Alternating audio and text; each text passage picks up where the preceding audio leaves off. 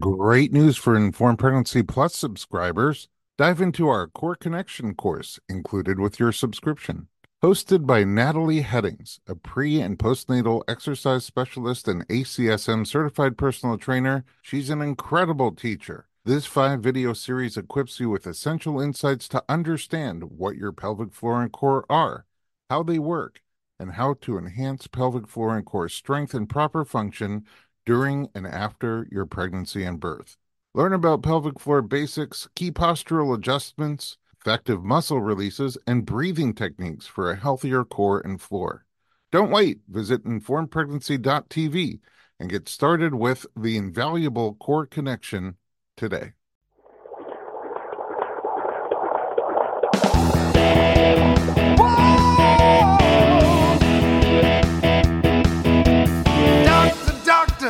Give me the news, I got a whole lot of questions for you. This kid's gonna test my will, I got a lot to learn and my baby's due.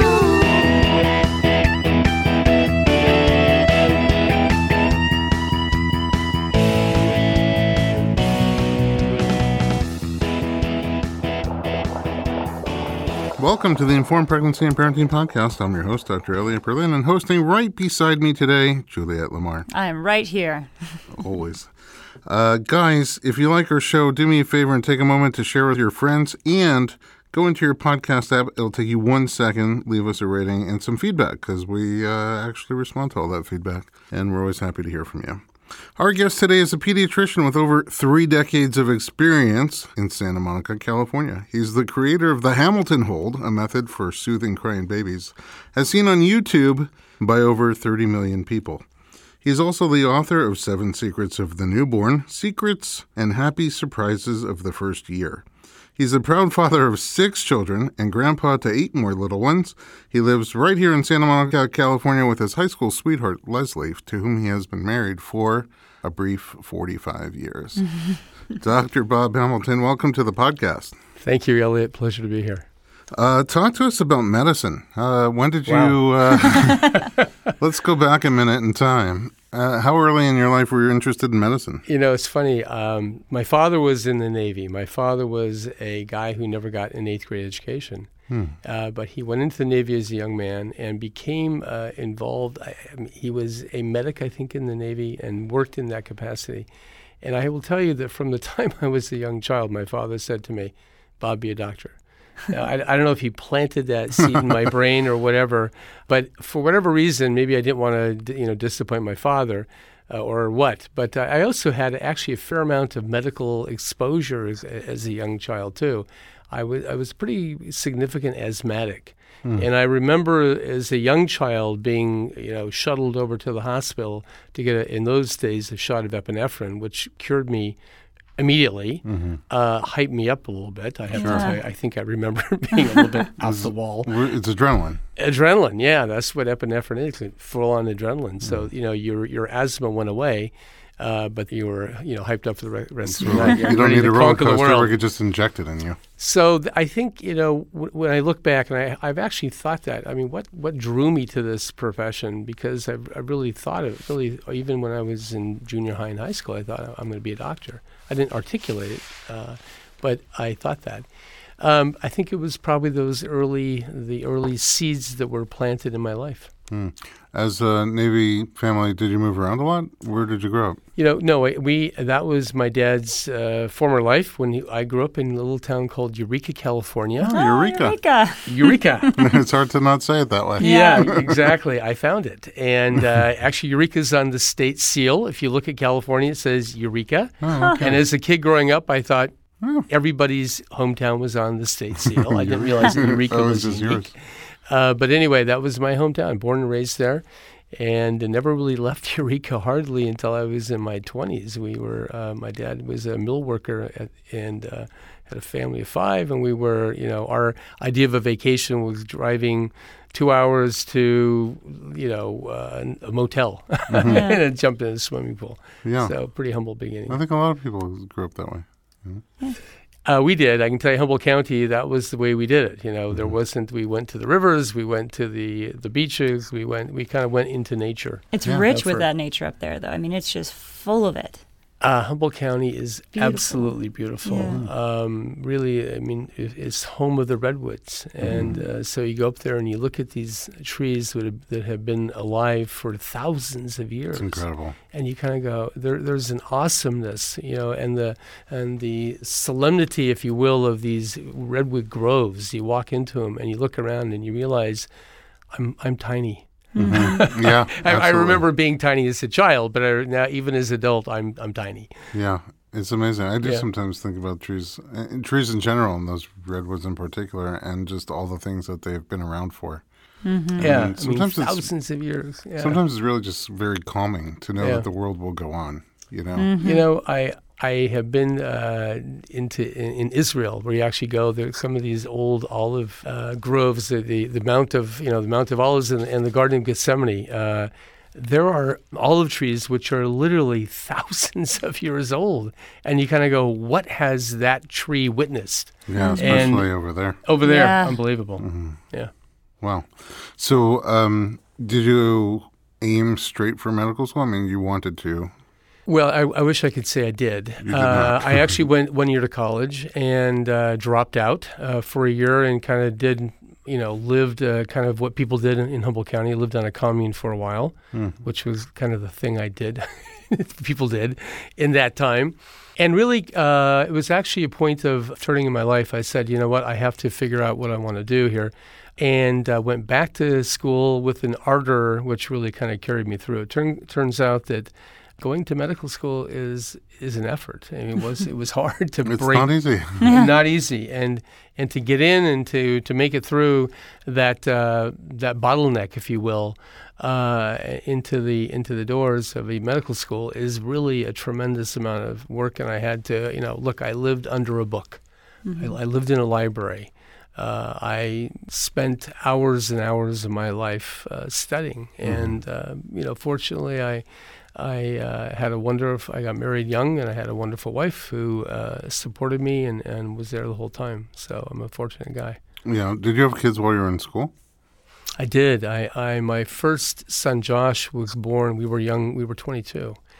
Don't recommend that to everybody. I was like, wow, that's young. Well, your prefrontal cortex is not really mature. Mature as a man until you're about 25. My son can tell you that, maybe even now.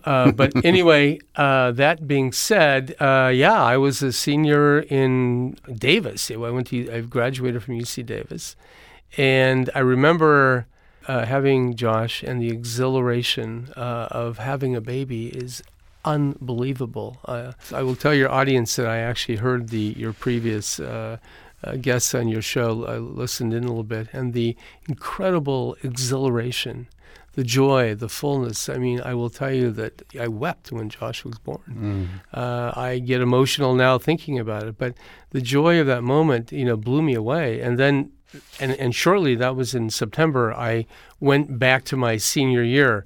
Now, let me tell you, PChem and organic chemistry and physics, it doesn't really bring a tear to your eye. No. Okay. And so the grandeur of what I had experienced in that delivery room with my wife, and then going back to the classroom, let me tell you, I remember thinking, I'm really glad I only have 1 more year to go, because I don't think I'm going to make it if I had too many. My undergraduate days I'm talking about. Yeah.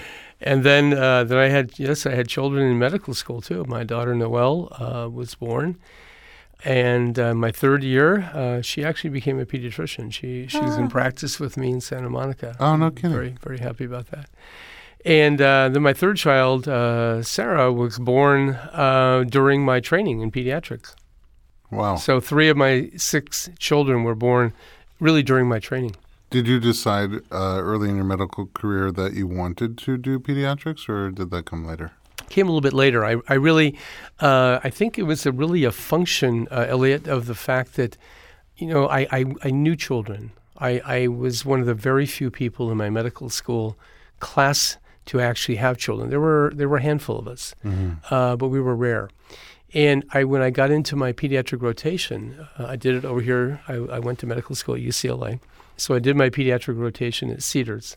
And I remember being there and feeling like I belong. I know what a child is. I can pick up a child. And the confidence that I had at that point, 2 children, of picking up a child and dealing with them and handling them, people would look at me and go, wow, you really know children. I go, yeah, I kind of do.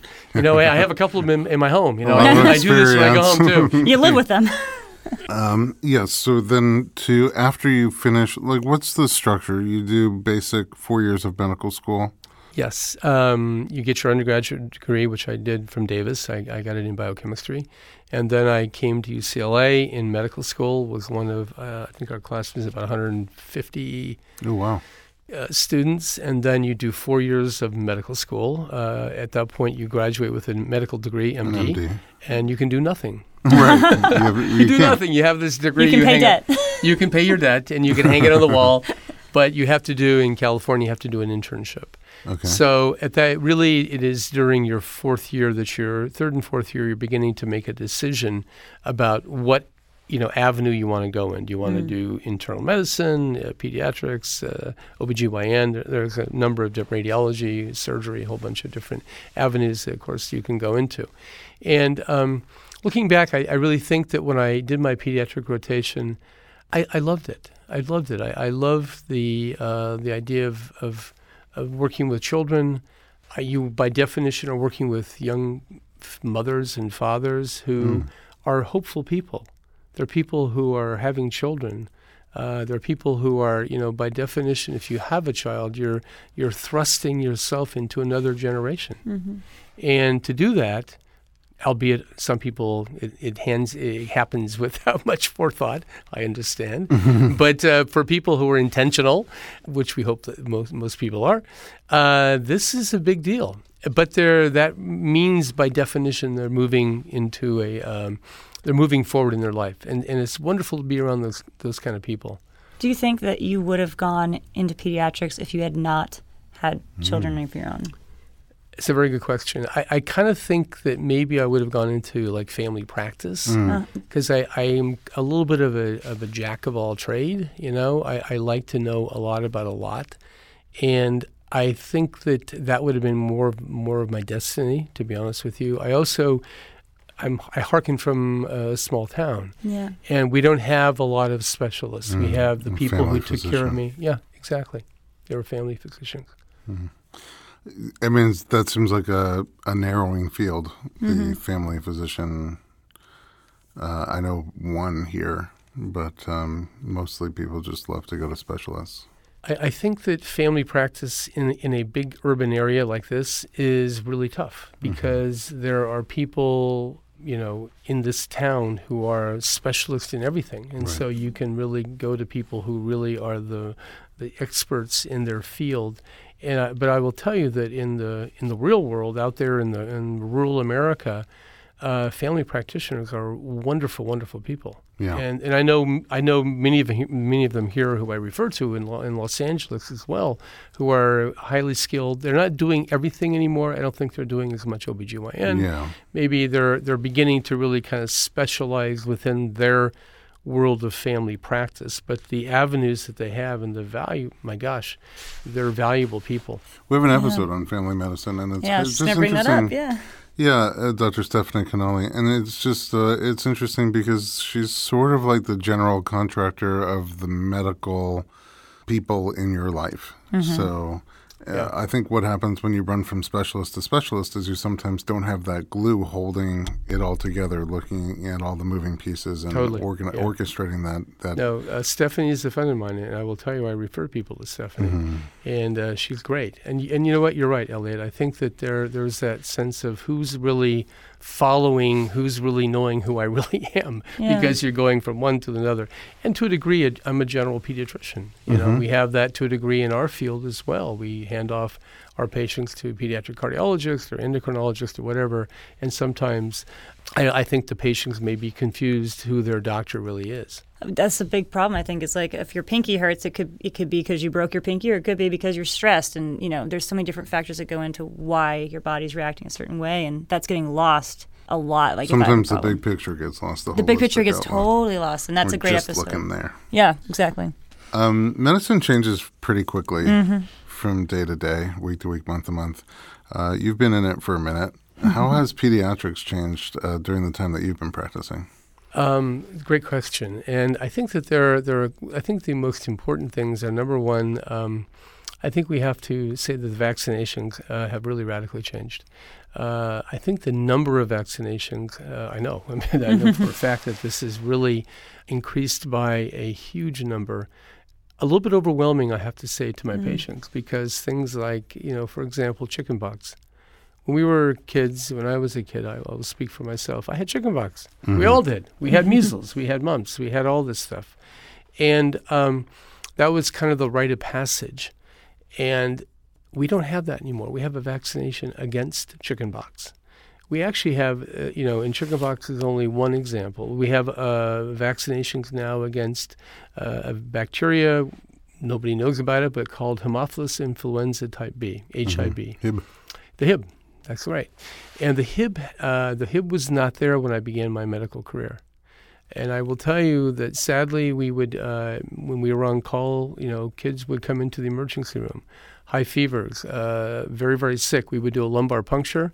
It would come out pus, purulent, horrible CSF, spinal fluid. And that child had HIB meningitis, a common, occurrence in young children at that point in time. We saved them. We were able to give them antibiotics and kind of pull them back from the edge. But many of these children went home blind or neurologically impaired or hearing loss. This was a tragic thing that happened, I will tell you, not infrequently in this city, in Los Angeles. And so we have a Hib vaccination now. And I will tell you, Elliot, that has radically changed. I have not seen a kid with HIB meningitis really for 20, 25 years now. That's great news. Huge. This is a major breakthrough. And so, vaccinations, listen, there are people out there who feel that they're not good or whatever, they're confused by them. I have to tell you, I stand unashamedly and foursquare behind the idea that vaccinations are progress, as much progress as when we look at our cell phones, the miracle of our cell phones. Well, that technology that has gone on into cell phones, medicine has been on the forefront of technology too. You have to realize that, thank God, we live in 2019 and not, 1919, okay? There was a flu that just ravished the world in 1918, 1919 that knocked off millions and tens of millions of people around the world, the Spanish flu. And the reality is that kind of stuff doesn't happen in our world today. Anyway, that's been in my lifetime, Elliot, and I think that has been a tremendously, positive, powerful thing. Look, other things have happened in the world. I think there's a lot more anxiety in raising children, which is one reason why I ended up writing a book. We'll talk about that later. But really, the amount of anxiety that people feel about raising children. In the old days, people had kids. Okay, you have, and the parents, okay, you're on your own. Go, I remember as a child. Now, I just may date myself, but I remember as a kid, literally 5, 6, 7 years of age. I mean, leaving my home for hours at a time and walking around the neighborhood with no GPS tracker. No, my mother. We were blocks away from my mother. We were playing with kids. We were doing crazy things. We were in the woods, This was Humboldt County, of course. But I'm telling you, it was a great life. What do you think is causing the change of anxiety? Because it's not just in cities. I can see how, you grew up in Eureka. It's a much more community-driven place with nature, not necessarily safer, but at least no one's going to kidnap you as easily.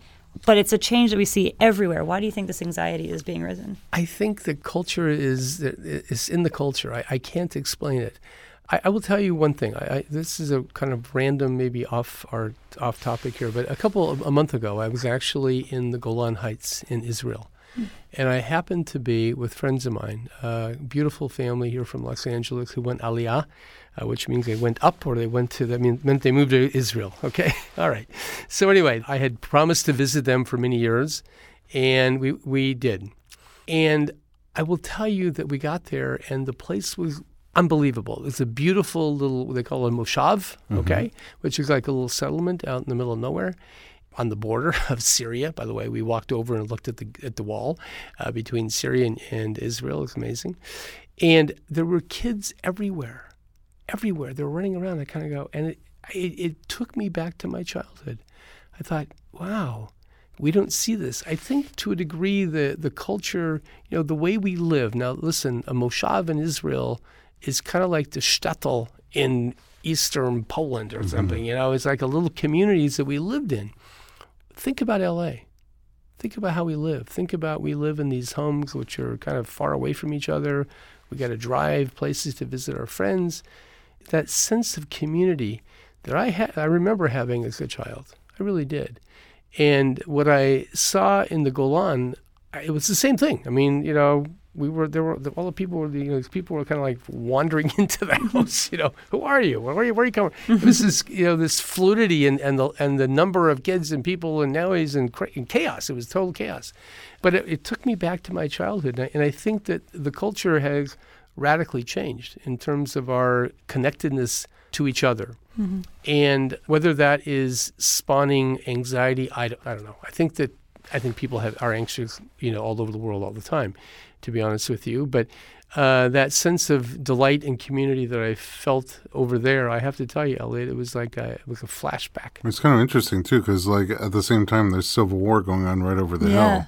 Yeah. That you can sometimes hear and see with tanks going by and helicopters flying over, and the kids are still playing outdoors with less anxiety. But I think the community issue, the information overload, the constant dramatization of whatever's happening in the world. That's what I was saying about the redwoods. Like you watch cable news, and I was at somebody's house doing a home visit one time, and they were watching cable news, and every story that came on had the dramatic music, bum, bum, bum, and special alert, the world is coming to an end. And then I noticed something. I was like, the first commercial that came on was for like a waffle place, and then the second commercial came on, and it said, "Do you have high blood pressure?" And I'm like, I didn't before I started watching this newscast, But it's just that's what we're exposed to 24/7 on the screens, on the phones, on the tablets, on the, and it's just like you can't shut that out and just go into nature and enjoy your spot in the universe for the time that we have to be here. So I think that creates a lot of anxiety too.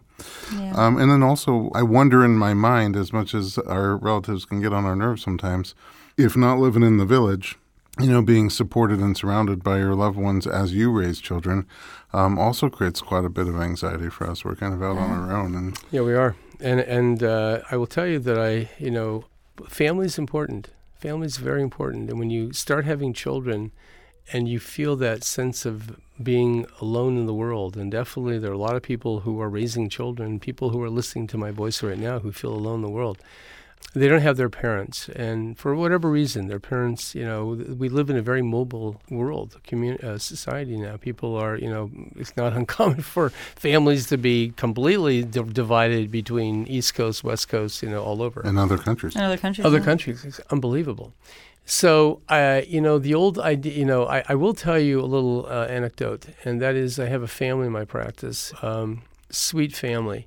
And they have a couple kids, and they actually bought the lot next to her parents, and they tore the fence down. They built a new home, and so these young children actually run back and forth between the homes of their grandparents and their parents. They've tore they have a big yard, bigger yard, right? And you know what? And the parents are great people, but they also have that incredible support from parents who are right there. Across the yard. Who can actually, they can go out to dinner and not call a babysitter and say, "Hey, Mom and Dad, come over and watch the kids," or kids will run over to you. Get over, Mom and Grandpa's guy. We're gonna go out to dinner, and that freedom and that wonderful sense of community that they have created, and it can be done here in L.A. and people do it.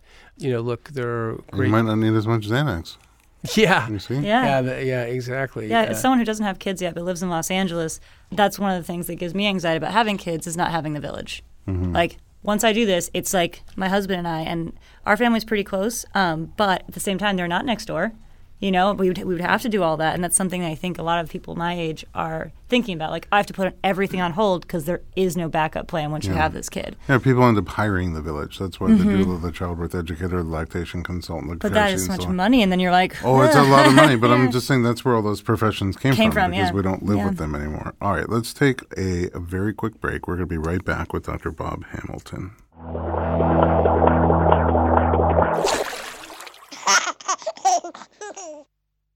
This episode is sponsored by an innovative product that's made a big difference for parents and babies alike.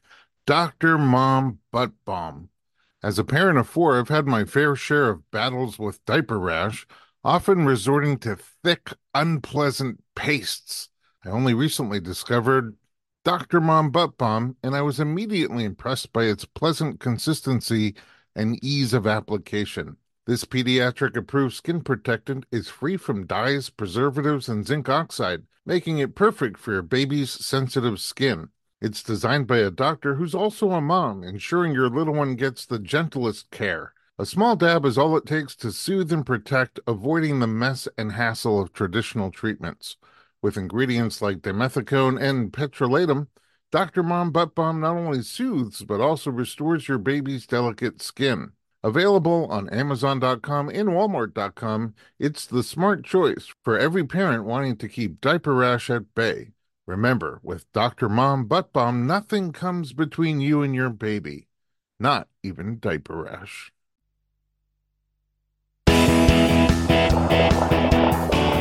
Welcome back to the Informed Pregnancy Podcast. We're talking about Dr. Bob Hamilton. I want to talk about the Hamilton Hold, and I want to talk about your awesome new book, 7 Secrets of the Newborn. But before we get there, give me some practical tips. Someone who's about to have a kid looking for a pediatrician, what are some of the things that you look for in that interview? It's a very good question. And what you do, and you should interview the pediatricians, and most pediatricians in the west side of Los Angeles actually do make that available for people to come into their office and check it out and meet them and talk to them. What you should look for someone that you kind of resonate with. You kind of have a conversation, and I think that most people get a feeling for other people when they talk to them, eyeball to eyeball, and that is important.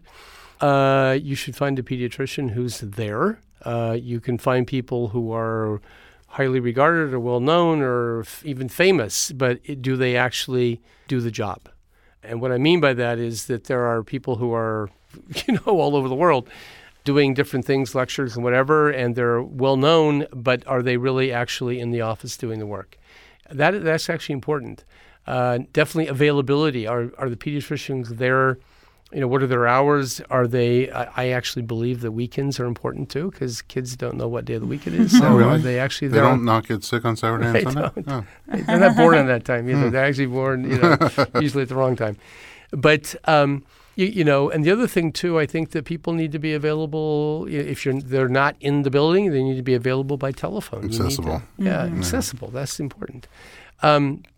Certainly, you want to find someone who is current medically, that they're, and you can ask them. People ask me all the time, do you go to conferences? Do you read books? Do you, and that is a legitimate question to ask your doctor. Well, like we said earlier, medicine changes fairly quickly. All the time, literally. So those are the important things. And to really, if you really want to choose, and I say this with a little bit of trepidation, but if you can also do this, call the head nurse of the hospital in labor and delivery and in the nursery at your local hospital, wherever you are, people, and say, who do you guys recommend over there? That's a real gem of a tip. And they'll go, well, and not one person, but maybe 2, maybe 3 names. Call the night shift, call the day shift, call a couple hospitals. There will be names that will pop up. Again and again. Yeah. Go talk to them, because the truth be told, people can BS you. We all know that. Yeah. And you mean not everything I read on Google is? Yeah, you can Spoiler get alert. a bad Yelp review or whatever. But the point is that these are people who work with the doctors day in, day out. They know them. They know how they practice. They know their temperament, and they will tell you the truth. Are there things that people freak out about? New parents, because when my first Bourne was born, my son came out. After he came out, there was the placenta came out maybe 10 minutes later. And I kept waiting. I thought there was going to be like an owner's manual and maybe like a 100% money back guarantee. None of that came out. So it's sort of like... It didn't come out of your wife, you mean? You're Yeah, waiting yeah. for the It came out of no place. No place. Just, Nowhere, okay. no matter where I looked, high and low. That's funny. So you sort of kind of, on your own for a little bit, and you have this human life to take care of, and they don't talk, they yell at you, but it's, it's kind of like you're not sure what to do a lot of the time. Are there things that parents sometimes get really nervous about and call in the middle of the night that really aren't that concerning, or vice versa? Something like, hey, if you see this, you should really reach out. People get nervous about a lot of things. And my rule about reaching out to me is a very simple rule, because you have to give the parent the benefit of the doubt. And my rule is this: if you're worried, you call. Mm-hmm. Period. I have no You corollary. must get a lot of calls. Well, I do have one secondary rule, which is if you're not worried, don't call. Okay, fair enough. And so the reality is that parents, they don't know, but the learning curve is quite steep. And young people who have children, they go, what? They don't know what they're doing. Even if they're a doctor or whatever, whoever they are, they don't know, because having a child is so intense. That is when you need a mother or a doula or somebody to kind of step in and help you. And those people, if they're in your life, you're fortunate, believe me. But no, people get worried about a lot of things. I mean, how many bowel movements their kid had that day. Temperature is a big issue. How much they're sleeping. How much whatever they're doing. I will tell you that there are. People, they don't have that plumb line yet set up in their life. In other words, I tell people after a while, there's a plumb line of normalcy in every child. And mothers will figure it out very quickly, very quickly. And fathers by the time they're in college. Fathers, fathers have a different job. They have a different job. Hunt and gather. And you know exactly what I mean. Anyway, if you're worried, you call the doctor. Yeah. I do think that we all have sort of like a deep instinctual voice. It's a quiet little voice that kind of tells you everything's okay or everything's not okay. But our brains are so clouded with information that we don't often hear that voice. And so that's why I think we get nervous more often than we probably need to. And then sure, better be safe than sorry. But it's true, having 4 kids, so over time I even become in tune with that plumb line. I mean, I was a EMT before I became a chiropractor, and so I generally stay pretty calm in pretty intense situations and have a pretty good feel for when things are okay versus not okay, just street smart kind of feel. Right. But when I had my own kids, it took a minute, even though I have that training. It took a minute to trust it. And so, and by a minute, I mean like 12 years. So I have walked into emergency rooms at 2:00 in the morning with my own child as a pediatrician. I'm talking about I'm on staff at this hospital and say, my baby has a fever. Would you please look at him? Yeah. And they look at me and they go, Hamilton, you're the pediatrician. I know that, but please look at my child. It's hard to doctor your own family. Yeah. It's really hard to separate yourself. All right, so let's talk about YouTube. When you started pediatrics, there was no YouTube. There was not even MySpace. So was there dial-up? There probably wasn't dial-up. So you end up on YouTube, and you've taken this screaming baby, and you hold the baby in a pretty unique way, right? And the baby is all of a sudden very quiet and happy. I almost felt like I wish sometimes at nighttime when I'm trying to fall asleep, I wish I was small enough for Dr. Bob to hold me like that. That's my next video, Elliot. It's coming. I just have to kind of work on it. After you try holding me like that, I will fix your back. I mean, how did you even get to put it on YouTube? Like, how did that First of all, is that a hold that you've just developed over time that you... Here's what happened. As a pediatrician, you make babies cry, okay? You look at them and the oddness of, a cold stethoscope and, feeling them and everything, they all cry. And so when they cry, to have a meaningful conversation with a parent, I felt like I needed to make them not cry, okay? So I'm a father. I feel very comfortable with children, picking them up and holding them. So I would just naturally kind of pick up a child to try to comfort them, okay? I'm talking about in the room after the mother's had the baby, she's laying in a bed. I'm on the other side of the room examining her child. So I would naturally pick up the child and comfort them myself, okay, rather than racing the child over to the mother. So I would do that. And over time, I just kind of began to develop this funny little thing of picking them up and holding their arms. Basically, I'm swaddling their arms. That's all I'm doing. That's what it looks like, yeah. Yeah, I'm swaddling them Human with swaddle. their arms in the front. Exactly, yeah. And I hold them at that 45-degree angle so they don't fall out of my hands. And I grab their little bottom and shake it up. And you know what? I think that Harvey Karp, my friend, calls that the calming reflex. And I completely agree. You definitely calm them down. I also think I'm overwhelming them neurologically. I think they're kind of going, what is going on to my body? There's a lot right of sensory. now? Yeah, there's a lot going on. And whatever it is, I don't really care what's going on in their brain. I shouldn't say that. But but whatever it is, boom. They will, if you do it right, I'm telling you, I'm not bragging here, I'm telling you, they quiet down. And it really does work quite well. So I did that for, many, many years. And what happened is my patients said to me, hey, Bob, why don't you put that on YouTube? Now, mind you, I didn't really know what YouTube was? Well, kind of. I kind of vaguely knew what YouTube was, but I wasn't like, how do I put something on YouTube? I didn't know how to do that. So anyway, I finally said to myself, you know what, I'm going to do this. I'm going to make that video. So it's kind of like a to-do, you kind of check off your to-do list. On your list, yeah.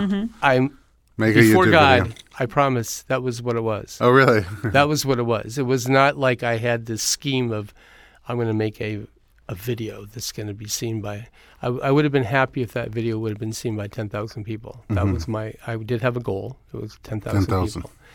Well, what happened, of course, is now amazing, and it took off and it went viral. Viral, as a doctor, means that you've got a bad cold. Different kind of viral. Yeah, or you've got Were you worried? or you got diarrhea. Yeah. Something bad. Your video's gone viral. Yeah, you go, oh no. Anyway, so it did go, happily. So look, I was happy. It has helped people all over the world, literally. And people in New York saw it; they liked it. I got to go on Good Morning America. I got to go. I got to meet Dr. Oz, who's, by the way, a great guy. Yeah. I'll tell you. And Fox and Friends invited me on. I got to do the whole thing, and it was a lot of fun. And in the aftermath of that, then St. Martin's Press, also in New York, came up to me and said, "Would you like to write a book?" And I thought about it, and I thought, well, let me think. What can I write a book about? And of course, what I know best is children. And so I came back to him and said, you know what? I've been in practice for 30 years. I do have something to say to the community about babies. And so we made a deal, and it took me 2.5 years to write it. I hired a ghostwriter to help me, Sally Collins, who's a phenomenal lady. And we worked together for a couple of years, and last September it was published. And it's like you had a baby. Yeah, I was going to say, congratulations. With an elephant gestation of 2.5 years. Yeah, that's what it kind of felt like, too, let me tell you. What are some of the key things that we would find in your book? My book is kind of good old-fashioned common sense. I will tell you the thesis of my book is not necessarily in the title. My thesis is this: children are wonderful. They're great. Don't miss out. You're going to fall in love. It'll change your life. Have fun with them. But I am concerned about people missing out on children. I mean that because the number of babies who are being born in our culture right now is actually at the lowest ever in California history. I think you know that probably. This is real. And I have women who come into me in their mid-30s having their first child, and they look at me and I talk to my patients. How do you feel about being a mother? And they look at me and with tears in their eyes say, why didn't anyone tell me? Why are not people talking about babies? And I go, what do you mean? And they go, I'm so happy. I'm so overwhelmed. This is incredible. Why is our culture not telling people to have babies? And I've had more than one conversation like that. And I looked at these moms and said, you know what? I thought to myself, I'm going to be the one to tell them. I'm going to be the one to go out and tell people. So really, my book is a pro-child book, if you will. It's you know what, kids are great, and don't miss out. We need them in the culture. And they radically change you. They change you from the inside out. They actually enlarge who you are in so many ways. First of all, they humble you because they're not overwhelmed by who you are, your degrees, or anything about you. They just want what they want, and so you learn to be empathetic. You learn a lot being a parent. So anyway, that's kind of the essence of my book. There are a lot of practical things there. I tell people, don't buy a bunch of stuff in the first month of life. Mm-hmm. Please don't buy any clothes for your 1-week-old baby because they'll outgrow them in 1 week. Another week. You don't need a whole lot. The first month should be what I call a skin-to-skin extravaganza. It should be a time to embrace your child and love your child and look at them and tell them they're great and hold them and caress them and just enjoy the wonder of life. Mm-hmm. It's a book, as I went through the book a little bit, it's a book that I think is really great to read before the baby arrives. Mm-hmm. As sort of, because I think when the baby comes, it's kind of like part 4 to the chiropractic boards. I don't know how the medical boards are, but the earlier parts of the chiropractic boards are pen and paper tests, right? But part 4 is a practicum. So you actually go from room to room where they have actors as patients, and you're given all sorts of labs and x-rays and imaging. And you're supposed to put together a clinical case and make clinical diagnoses, decision-making, differential diagnoses, and set up treatments and things like that. It's a kind of test you've never taken before in your whole life. And so I never did board review for any of the earlier parts of the board exam. But for part 4, I felt like I needed to do a board review because I just was having these dreams of like, I don't understand how this test works even. I don't understand what I'm going to do when I get there, the mechanics of the test. And when I did board review and I explained how it all works, then the data wasn't a problem for me. I went in and I did the boards. But I guess my nightmare was that I'm going to show up to this big test and not have any idea, right? And that's, in retrospect, a little bit how I felt when my first child was born. Mm. And so to have a book like this to kind of just read during the peaceful part of pre-parenting, when the baby's still brewing in there, when the baby's still cooking, I think it gives you sort of like a driver's permit, enough information that you can kind of go out there with just enough confidence to kind of like maybe sloppily drive down the street, but not harm anybody, Yeah, that's about right. and then you learn through experience. Like the more you do it, the more you learn, and you have a good pediatrician behind you, then you have the full complement. So I think it's a really nice book, and you have this wealth of experience, starting with your own children, and your progression through having children seems to have led you into pediatrics, and now led one of your children into pediatrics with you. That must be really gratifying too. Tremendous. And eight. Don't forget 8 grandchildren too. 8 grandchildren. 8 grandchildren, and 9 on the way. Wow. Yeah. So my life is completely surrounded by children. In my mind, that's just like even a lot of names to remember. A lot of names, a lot of birthdays. A lot of birthdays. My wife and I practice that, by the way. We practice the names and birthdays. Well, not the names. We got the names down. We got the names down, but the birthdays we actually do practice. We kind of quiz each other. A little Quizlet. Yeah, you have to. I don't know. We just plug them into Google Calendar and get a reminder. Better way. Yeah. Well, I really appreciate you coming and sharing your information and your expertise with us and with our listeners. Where can we find you online? I'm online at roberthamiltonmd.com and also 7secretsofthenewborn.com. And all over YouTube. And on YouTube, yes. Yeah, go YouTube. Oh, thanks for joining us, Dr. Bob and Juliet. Thanks for being here with me. Yep. Again, at home, if you have questions or topics, and we're getting a lot of them now. People are sending in topic requests. We read every single one of them. We reply to pretty much all of them. And we make episodes based on the information that you're seeking. So reach out to us at info@informedpregnancy.com.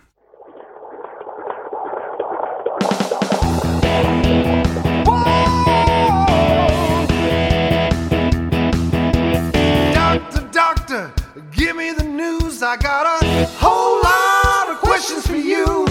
This kid's gonna test my will. I got a lot to learn, and my baby's due.